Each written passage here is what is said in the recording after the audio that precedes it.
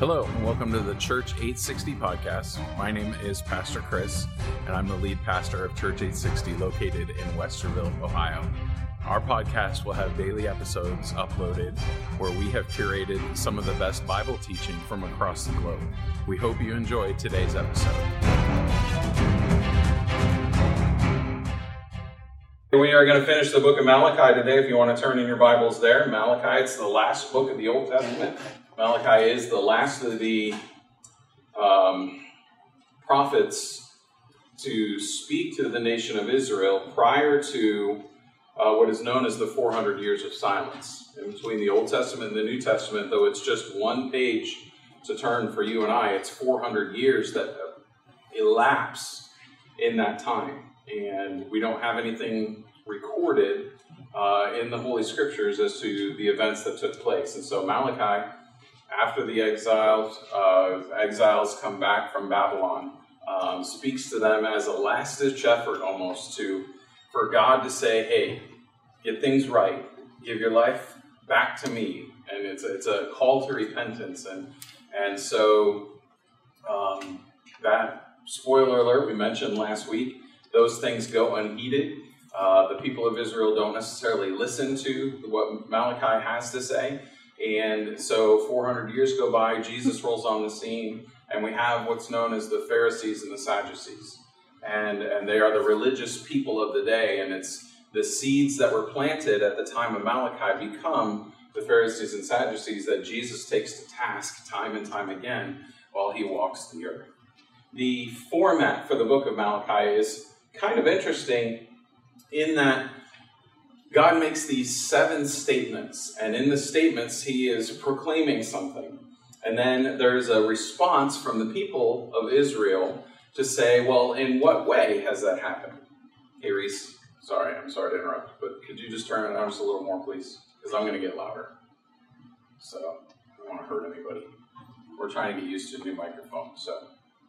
All right. And a new sound guy for this. Lily's back on her way home, so thank you, Reese, for filling in. Anyway, where was I? 7 statements. 7 statements with these 7 responses that the nation would have, and God is speaking it all. He says the statement, and then he says, well, then you say. And so we covered the first 4 last week. I wanted to review those as we get started this morning. So the first one was, I have loved you, God says. And then the responding question was, well, how have you loved us? And what I said for our lives is, when we ask that question, how have you loved us, God? We must be intentional about fanning the fire of our heart for God. How do we do that? You answer the question, how has God loved us? And it was 2 words, the cross. That's how God loved us. While we were yet sinners, Christ died for the ungodly. That's the ultimate example of love. Even though we would want to spit in his face, as the Hebrew people did, he still died for us. Number 2 was, you've despised my name. The question was, well, how have we despised your name? And the warning for you and I is we must be intentional about showing God honor and respect. We should lay our lives down, the way we speak, the things that we say, the things that we do, all should be leveraged for his glory. We devote our time, our talent, and our treasure to him. Number 3 was, you offered defiled food on my altar. The question was, well, how do we do that? And then the question for you and I is, well, we don't offer food on an altar at all. But our application is we've got to be intentional about offering God our very best. God doesn't get our leftovers. God doesn't get what we have remaining. He is to get the first fruits of our lives, not the leftover scraps. We can fall into the mentality, well, if there's room in the budget, we'll give more to God, or if I have more time, I'll do more for God. That's not the right approach to our lives with Christ. He is to get the first and the best that we have to offer. And the 4th one was, you have wearied the Lord. How have we wearied the Lord was the question back. And our application is we've got to be intent on holding to the attributes of God as given to us through his word. The way that they were wearying God was they were twisting what the word said about God. We don't ever want to do that. We don't do twisted scripture around here. Okay? All right, so those are the first 4. We'll cover the other 3 today as we go through chapters 3, and 4. Everybody with me? Malachi chapter 3. Let me get my Bible out. Verse 1. It says, "Behold, I send my messenger, and he will prepare the way before me." That sounds familiar, most likely. "And the Lord whom you seek will suddenly come to his temple, even the messenger of the covenant, in whom you delight. Behold, he is coming, says the Lord of hosts." Remember, it's interesting to note, in the book of Malachi, 47 of the 55 verses in the book of Malachi are written in the first person, as though God were speaking in the first person. It's the highest percentage of all the books of the Bible. 47 of 55 verses, God is speaking to the people. And we see that again. He says, "Behold, I send my messenger." Malachi didn't know who that was. But because we live between the advents of Jesus Christ, the first and second advent, we know who the messenger was. Who was it? John the Baptist. John the Baptist was the messenger. He's the one Jesus speaks of in Luke chapter 7. Because he says, "Behold, I send my messenger, and he will prepare a way before me." That's how we know it's not Jesus. It's somebody else preparing the way before Jesus. This is what Jesus says of the messenger, John the Baptist, in Luke chapter 7. When the messengers of John had departed, he began to speak to the multitudes concerning John. Jesus says, "What did you go out into the wilderness to see? A reed shaken by the wind? But what did you go out to see? A man clothed in soft garments? Indeed, those who are gorgeously apparelled and live in luxury are in the king's court. But what did you go out to see? A prophet? Yes, I say to you, and more than a prophet." And here's what he says of John. "This is he of whom it is written, Behold, I will send my messenger before your face, who will prepare a way before you. For I say to you, among those born of women, there is not a greater prophet than John the Baptist. But he who is least in the kingdom of God is greater than he." So Jesus specifically uses the scripture from Malachi to say, the messenger that was going before me, before God, is in fact John the Baptist, the last of the Old Testament prophets. So we have Malachi, we have 400 years of silence, and then John the Baptist, who is Jesus' cousin, comes on the scene, and he is the one who Isaiah speaks of, who is making the rough places plain, the mountains flat. He is preparing the way of the Lord. He's behold, the king is coming. That is John the Baptist's role. Notice it says there in verse 1 that he's preparing a way before me. Notice the me is capitalized. The messenger is making a way before God. God doesn't send a scapegoat here. God doesn't send somebody else to do his job. It's he himself who is coming. And then it says, "And the Lord whom you seek will suddenly come to his temple." When Jesus came on the scene, did we see him come into the temple? Yeah, remember when he turned over the money changers' tables? Remember what he said? When Jesus came to the temple and overthrew the money changers' tables, the scribes and the Pharisees asked him, "Well, what authority do you do this by?" Well, Malachi tells us, when I come to my temple. Whose authority? It's my temple. I'll do what I want in my temple. Which is an interesting tie-in to where the temple is today. Right? Where is the temple? You and I are the temple. Whose temple? His temple. He can do what he wants in our lives, right? We're supposed to allow him to do what he wants in our lives. It says there, "And the Lord whom you seek will suddenly come to his temple, even the messenger." Notice here, this time the messenger is capitalized, even the messenger of the covenant. Different than the messenger who was preparing a way before me. This is now speaking of somebody who's bringing in the new covenant. Jesus said at the Last Supper. Likewise, he also took the cup after supper, saying, "This cup is the new covenant in my blood, which is shed for you." He is also the messenger in that he is bringing in and ushering in this new way, new covenant for you and I. Verse 2. "But who can endure the day of his coming? And who can stand when he appears? For he is like a refiner's fire and like launderer's soap." What a great term. He's like launderer's soap, which is not easy to say, strangely enough. Who can stand before him? We know the scripture. There are none righteous, no, not one. None of us in our own strength and our own efforts could stand before God and say, yes, we are holy. We've done perfectly.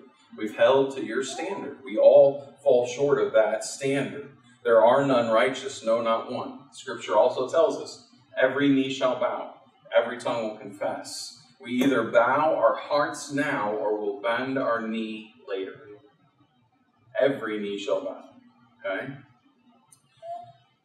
Who can stand when he appears? For he is like a refiner's fire. This is describing the messenger. This is describing the covenant that he brings. The refiner's fire. He's like the launderer's soap. What are those? Those are purifying agents. Right? The launderer's soap makes the clothing clean. The refiner's fire refines the silver so that all the dross comes out. It's his covenant in the new blood that acts as the purifying agent for you and I. He cleanses us. He refines us. He purifies us. I got to go to Spurgeon for this one. You know me, right? Love Spurgeon.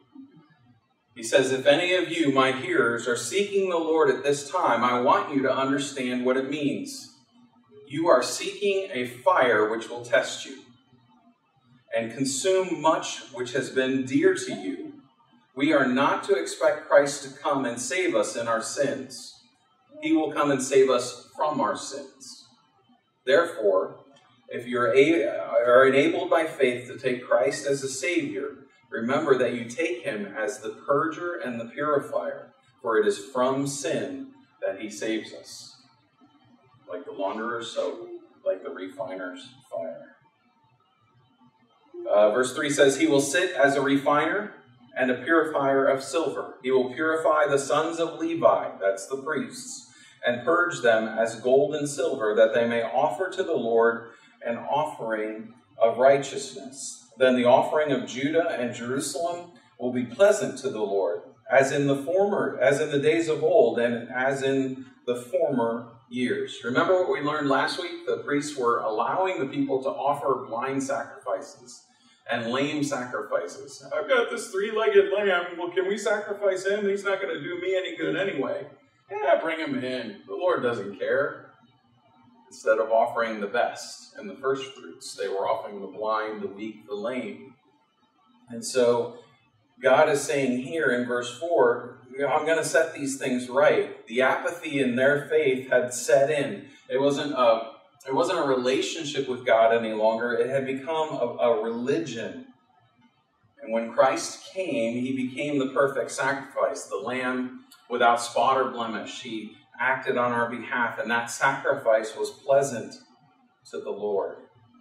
Isaiah says of that sacrifice in Isaiah 53, they made his grave with the wicked, or with the rich at his death, because he had done no violence, nor was any deceit in his mouth. Yet it pleased the Lord to bruise him. What an amazing statement. God was pleased to sacrifice his own son on our behalf. It pleased the Lord to bruise him. He has put him to grief.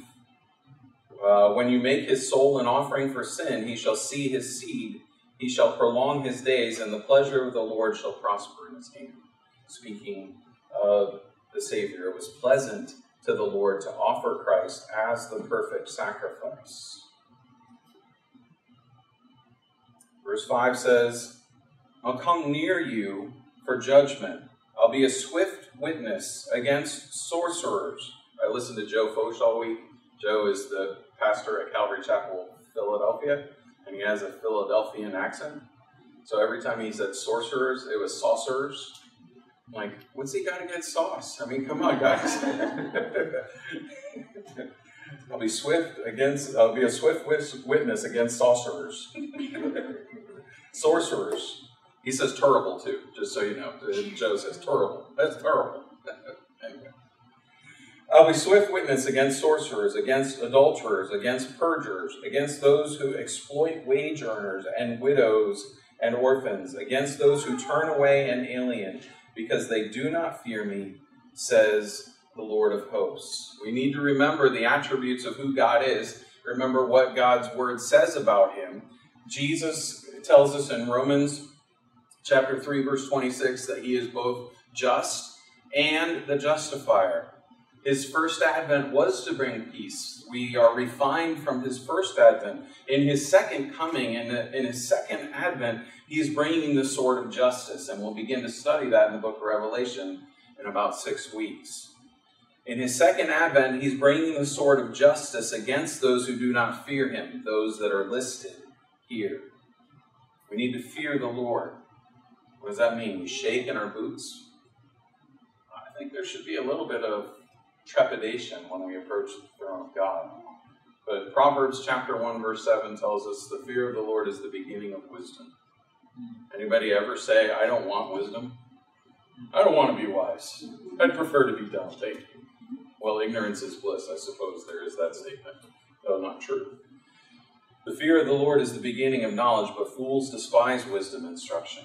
Where do we begin our wisdom trek? Is by fearing the Lord. What does fear mean here? To have a deep respect for, to have a reverence for who he is. That we would come before him with some trepidation, in awe of all that he has done on our behalf. So we are to fear the Lord, lest we find ourselves on that list. Verse 6. For I am the Lord, I do not change. Therefore you are not consumed, O sons of Jacob. Yet from the days of your fathers you have gone away from my ordinances and have not kept them. Return to me, and I will return to you, says the Lord of hosts. But you said, in what way shall we return? First thing that I want us to note is he says, I do not change. One of the attributes of God, one of the characteristics that we ascribe to God is he is changeless. You don't change perfection. Anytime you add something to perfection, it makes it imperfect. Whatever it is, you cannot add anything to perfection and make it more perfect. Anytime you add anything to perfection, it makes it imperfect. So he does not change. The book of Hebrews says it this way: Jesus Christ is the same yesterday, today, and forever. He is always the same. And then we see the fifth statement and response. The statement, return to me, and I will return to you. And the question, the response, well, in what way shall we return to you? What he's looking for is repentance. And I love the opportunity to talk about repentance anytime I get the opportunity as we study the Word of God. To repent, it's a Christianese term, but it's one that we all need to understand. To repent means to do an about face. It means to turn the other way. It means we're walking away from God and we need to walk toward God. Skating terms, we pull a 180, right? We talked about that. If you're a skateboarder, you pull a 180. That's the idea. If you're driving in a car, you're driving on 71 North, to repent is to get off, to turn around and come back on 71 South. That's what it is to repent. That's what God wants of us. It's the way we turn to him. It's to turn away from sin, and that's what he's looking for in the Hebrew people. We've got to be intentional about bearing fruit in keeping with repentance. Matthew chapter 3 verse 8 says, bear fruit in keeping with repentance. Our lives should show that we have in fact repented, that we have turned toward him, and that we are continuing to repent. But they ask the question, in what way shall we return? God's going to tell them, the Hebrew people, how he wanted them to return as he makes statement number 6, weaving it all together. Verse 8, he asks the question, will a man rob God? Yet you have robbed me. But you say, in what way have we robbed you? In tithes and in offerings. You are cursed with a curse, for you have robbed me, even this whole nation. Bring all the tithes into the storehouse, that there may be food in my house. And try me now in this, says the Lord of hosts. If I will not open for you the windows of heaven and pour out for you such blessing, there will not be room enough to receive it. Statement and question number 6, will a man rob God? Or you have robbed me, he says. In what way have we robbed you? That question is astonishing to me. Can a man rob God? The answer is no. There's no way. That God is the all-seeing, all-knowing, all-powerful God. There is no way that we can rob him. And yet he says, you have robbed me. or at least you think you have. How foolish it is to think that we might rob God. But how had they robbed God? And it's specific here in their giving, in their tithes and offerings. The law, the Mosaic law, had prescribed a way for them to give. They were to give a tithe. What does a tithe mean? It's 1/10. They were to give 1/10 of their income to the temple, to the tribe of Levi. The Levites were set aside as priests to offer sacrifices on behalf of the entire nation. That was their role. They didn't raise animals. They didn't farm the land. They weren't word workers or ironsmiths or anything like that. They didn't have those roles. They were the priests. They mediated between the people and God. And so they needed provided for. So they would be provided for in the tithe. They were to give 1/10 of their earnings, their money, their livestock, their produce. This was the practical way the tribe of Levi was cared for. And in the people's apathy at the time of Malachi, they were slacking in their giving, and people were going hungry. The tribe of Levi was not being cared for. What's my application? What's your application in regards to this? Are we, as the church, the bride of Jesus Christ, still under the tithe? Is this something that we are still to uphold? Well, the word would tell us we are no longer under the law, but under grace.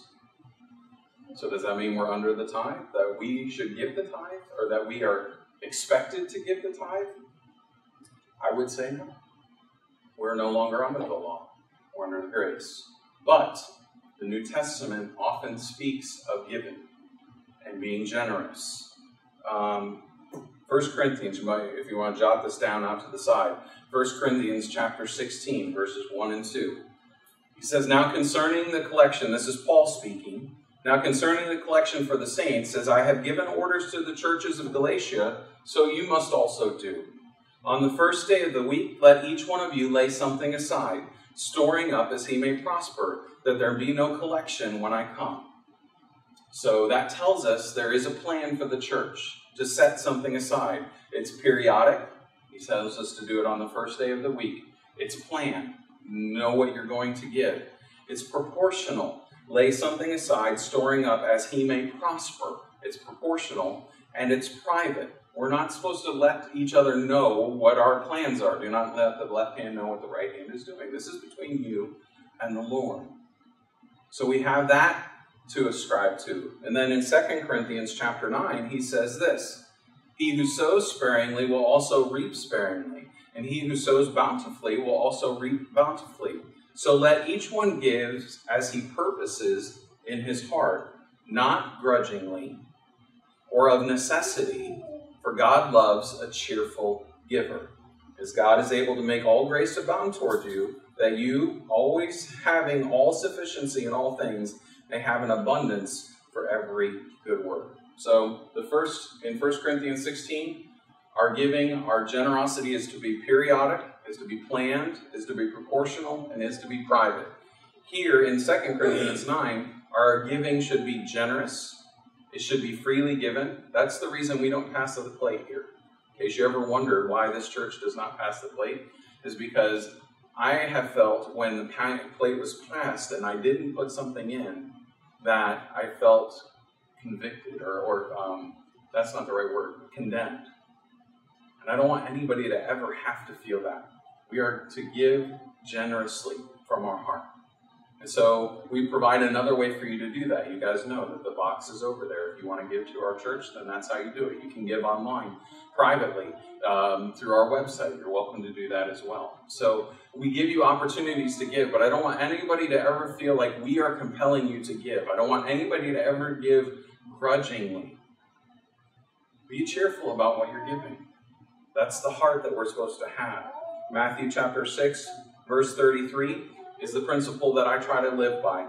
Seek first the kingdom of God and his righteousness, and all these things shall be added unto you. If we make God our priority, with our time, our talent, our treasure, he will take care of us. I'm a living testimony to that. God has continually sustained me and my family. Am I going to tell you to tithe? No. I'm going to tell you to seek the Lord and what He would have you give. I will tell you 10% is a great place to start. We have lived, Michelle and I have lived far better on 90% of our income than we did on 100% of our income. When we decided to when we made the decision that we were going to be faithful in our giving to the church, we live far better on 90% than we do on 100%. You tracking with me? So I would encourage you to seek the Lord and pray about those things. He says in verse 11, this is funny to me, or it's interesting to me. If I can find it. And I will rebuke the devourer for your sakes, so that he will not destroy the fruit of your ground, nor shall the vine fail to bear fruit for you in the field, says the Lord of hosts. The call was for them to get back to giving to the nation, or giving to the tribe of Levi, providing for them, and in that, God would respond by making sure that they have all they need. It's the principle of Matthew 6:33, seek first the kingdom, and He will take care of you. What's funny to me is that this principle is often twisted by TV preachers. You know my affinity for TV preachers, right? And what they make it sound like is, if you give God 10%, He will protect you. That's Malachi, the Italian prophet. He works for the Godfather, not for Father God. You give me 10% and I'll take care of you. That's not the principle here. That's not what God is saying. Our giving does not buy God's protection. God cares for us because we are His sons and His daughters. And He loves us. And us giving is not to buy protection. It's our response to what He gave us. For God so loved the world that He gave His only begotten Son. He gave to us long before we ever gave to Him. And so our response is, this is how we show that we love Him. We give Him our time. We give Him our talent. We give Him our treasure. And all the nations will call you blessed, for you will be a delightful land, says the Lord. And the way that God cared for His people of Israel, the people of Israel and their land, He cares for His bride. We don't have a land as the bride of Christ. We are His bride. All right, number 7, our statement number 7. Your words have been harsh against me, says the Lord. Yet you say, what have we spoken against you? You have said, it is useless to serve God. Ouch.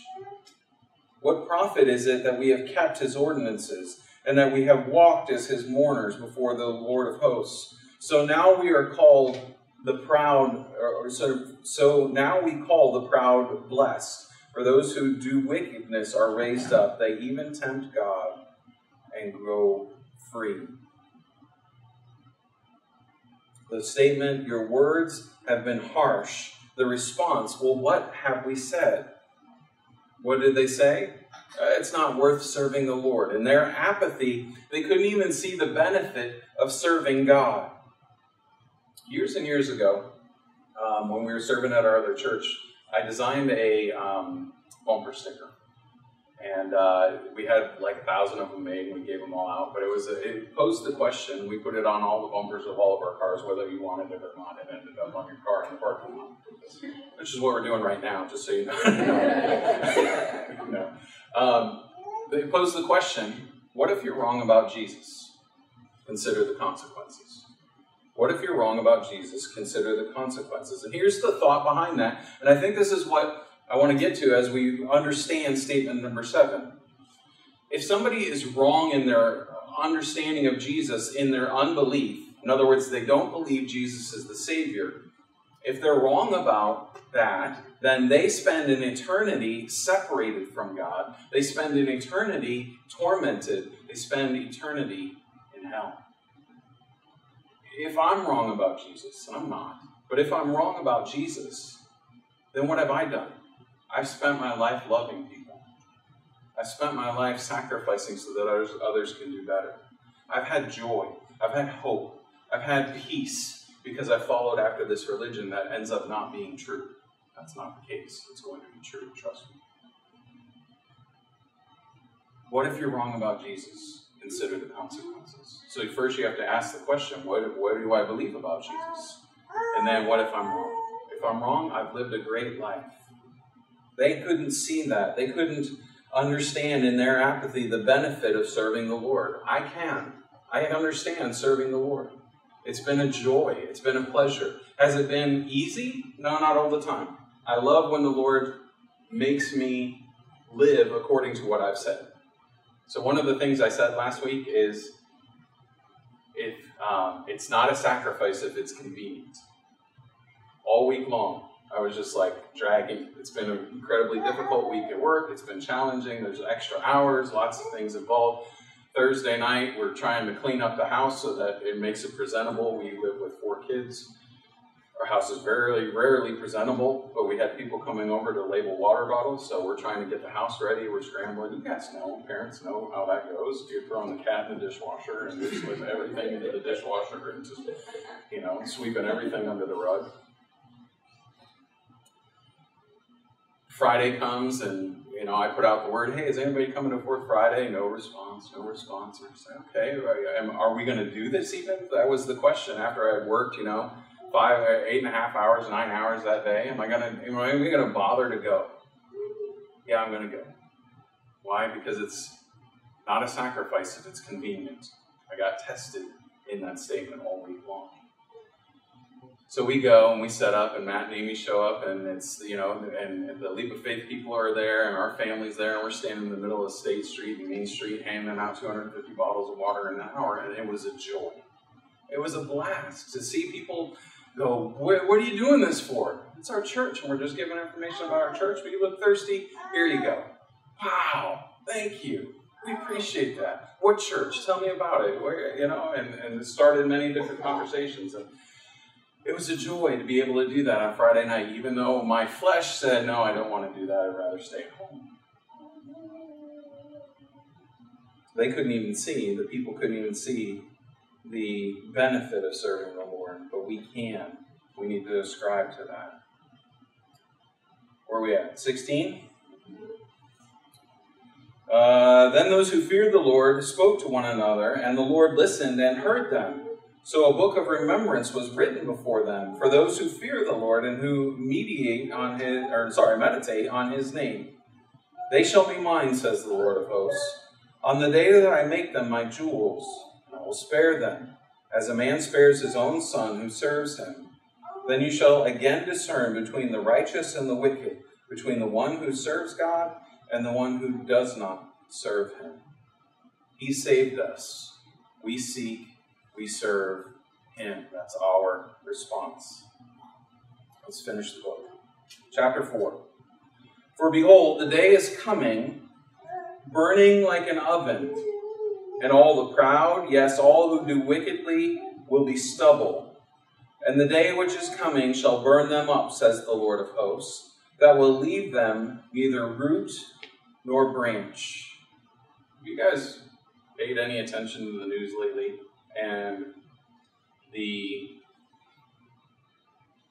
frequency in which natural disasters are occurring,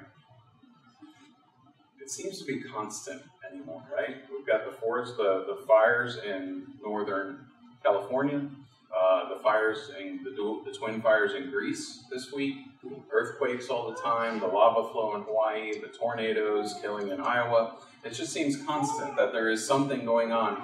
And you and I look at that, and then you look at the morality of the world and the way the world is falling apart, and we have the tendency to say, what? It's spinning out of control, right? This world is going crazy. It's spinning out of control. That's a misnomer. The world is not out of control. Nothing is out of his control. He is exacting his perfect plan. Everything is going according to that plan, which is way different than our plan, is it not? But he is in control. It says there in verse 1, for behold, the day is coming, burning like an oven. It's not burning like a forest fire. A forest fire is out of control.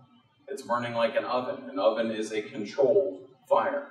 He has everything under control. Even in his justice, God is perfectly intentional. But to you who fear my name, the Son of Righteousness shall arise with healing in his wings, and you shall go out and grow fat like stall-fed calves. See, I'm just doing what Scripture says. I grow fat.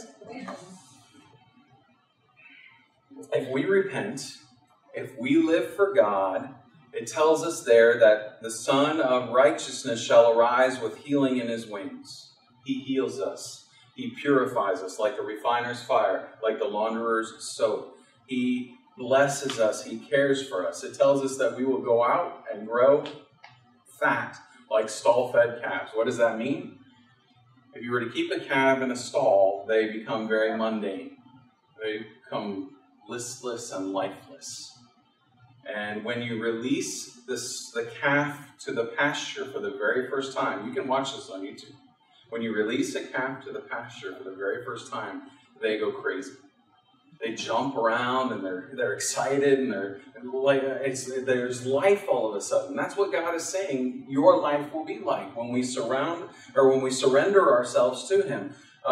Healing will come in his wings. The Son of Righteousness will arise in our lives, and we'll be excited like a calf going out to pasture for the very first time.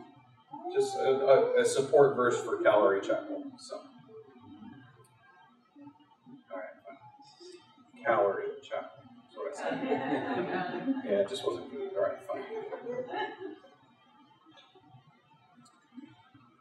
You shall trample the wicked, for they shall be ashes under the soles of your feet. On the day that I do this, says the Lord of hosts, remember the law of Moses, my servant, which I commanded him in Horeb for all Israel, with the statutes and the judgments. Our victory is found in him.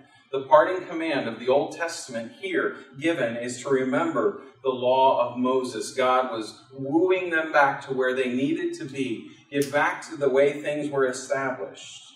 He says, behold, I will send you Elijah the prophet before the coming of the great and dreadful day of the Lord. We have a sign. We have something that we are to be looking for as Christ returns, and that is Elijah was to come. Now, it's interesting. This was fulfilled by John the Baptist in a figurative sense. Jesus says in Matthew 11:14, Mark 9, and Luke 1, that John the Baptist, he says, if you'll accept this, is Elijah. So John the Baptist fulfills this scripture in a figurative sense, but it says, I will send you Elijah the prophet before the coming of the great and dreadful day of the Lord. The first advent of Christ was not the dreadful day of the Lord. That was the advent of peace. It's the second coming of Christ that his judgment is coming. So we have yet to look for Elijah coming. So David Guzik says this, yet because this Elijah comes before the coming of the great and dreadful day, we know that the Elijah prophecy is only completely fulfilled before the second coming of Jesus. John 17, Revelation chapter 11 speak of this future fulfillment when God will either send Elijah back to earth on this special errand, or send somebody uniquely empowered in the spirit and the office of Elijah. It's interesting. In anticipation of this, Jewish homes set a place at the table during the Passover for Elijah. There's an empty spot at the Passover table for Elijah, just in case he might come on that night to announce the news that Messiah has come. The empty chair and the cup that is filled but never drank is a testimony to their anticipation of Elijah coming. So this is something that we are to be looking for. I think it's interesting, as the Old Testament closes, we hear of both Moses and Elijah. Moses is the representation of the law. Elijah is the representation of the prophets. What God is saying, it's significant in these closing words of the Old Testament that God makes reference to both Moses and Elijah. They both met God at Mount Sinai. They both met Jesus at the Mount of Transfiguration. And we are guessing, I think, that in Revelation 11, when it speaks of the two witnesses, that it's going to be Moses and Elijah. So that's what we are to be looking for. Last verse. And he will turn the hearts of the fathers to the children, and the hearts of the children to their fathers, lest I come and strike the earth with a curse. Interesting. The Old Testament ends with the threat of a curse. And were it not for his love for us, that's where we would all be. It's cursed. How does the New Testament end? How does the New Testament end? Revelation chapter 22, verse 21. The grace of our Lord Jesus Christ be with you all. Amen. The Old Testament ends with a curse. The New Testament ends by speaking of his grace. His mercy triumphs over judgment, is what we would say. So, that closes the book of Malachi. Another one that we can check off of our list. I want to review the 3 statements that we covered today. So, Reese, if you would pull those up. Statement number 5, I have loved you. And the responding question, well, how have you loved? No, that's the wrong one. There you go. So, I'm sorry. So, number 5, return to me, and I will return to you. And then the question, in what way shall we return? Our answer is repentance. That's how we return to God. Repentance is what he wants. It's the way we turn to him. We've got to be intentional about bearing fruit in keeping with repentance, that our lives would show, in accordance with Matthew 3, that we live for him.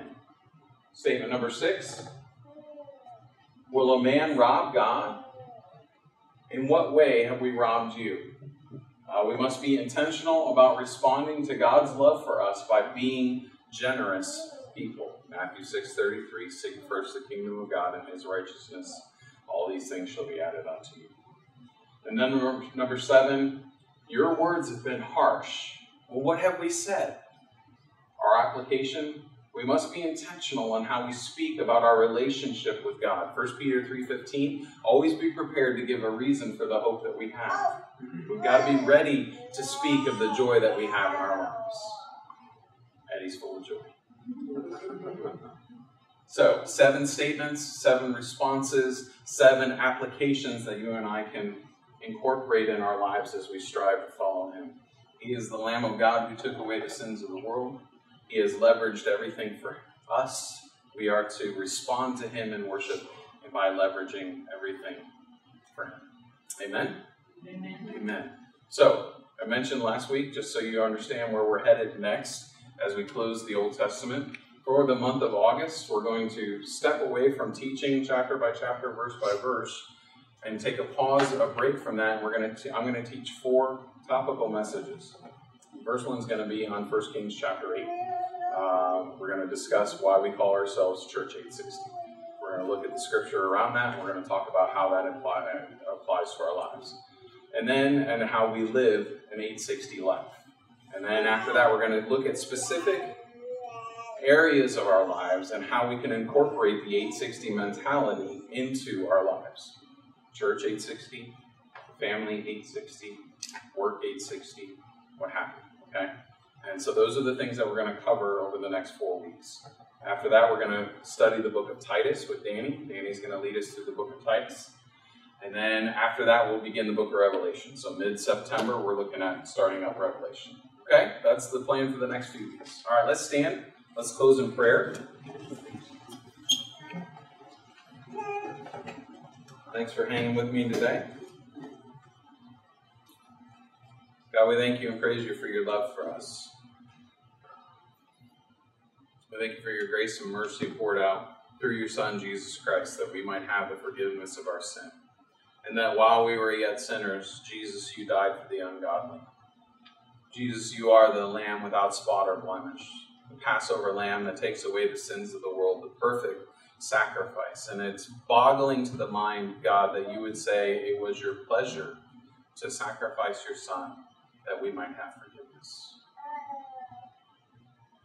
I pray that we could incorporate in our lives all of these applications, Lord, not so that we could be boastful or better Christians, Lord, that we would always walk in humility, but just that we would respond rightly to the way that you loved us, God. I pray that we would be a generous people, that we would give of our time and our talent and our treasure, Lord. And any place that we've hoarded the things that you've given us, Lord, that we would be more open-handed with them. Teach us your ways, God. Continue to equip your saints. I thank you for every soul that's here today and those watching online. And I pray that every person has considered the question, what if they're wrong about Jesus? And that they would consider the consequences. For those that don't yet know you, that they would place their faith in the saving love of Jesus Christ.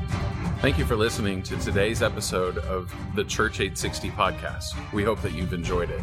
If you have, we ask that you would like and subscribe to the podcast so that you can get daily updates. If you'd like to know more about Church 860, please visit church860.com. Thank you. God bless.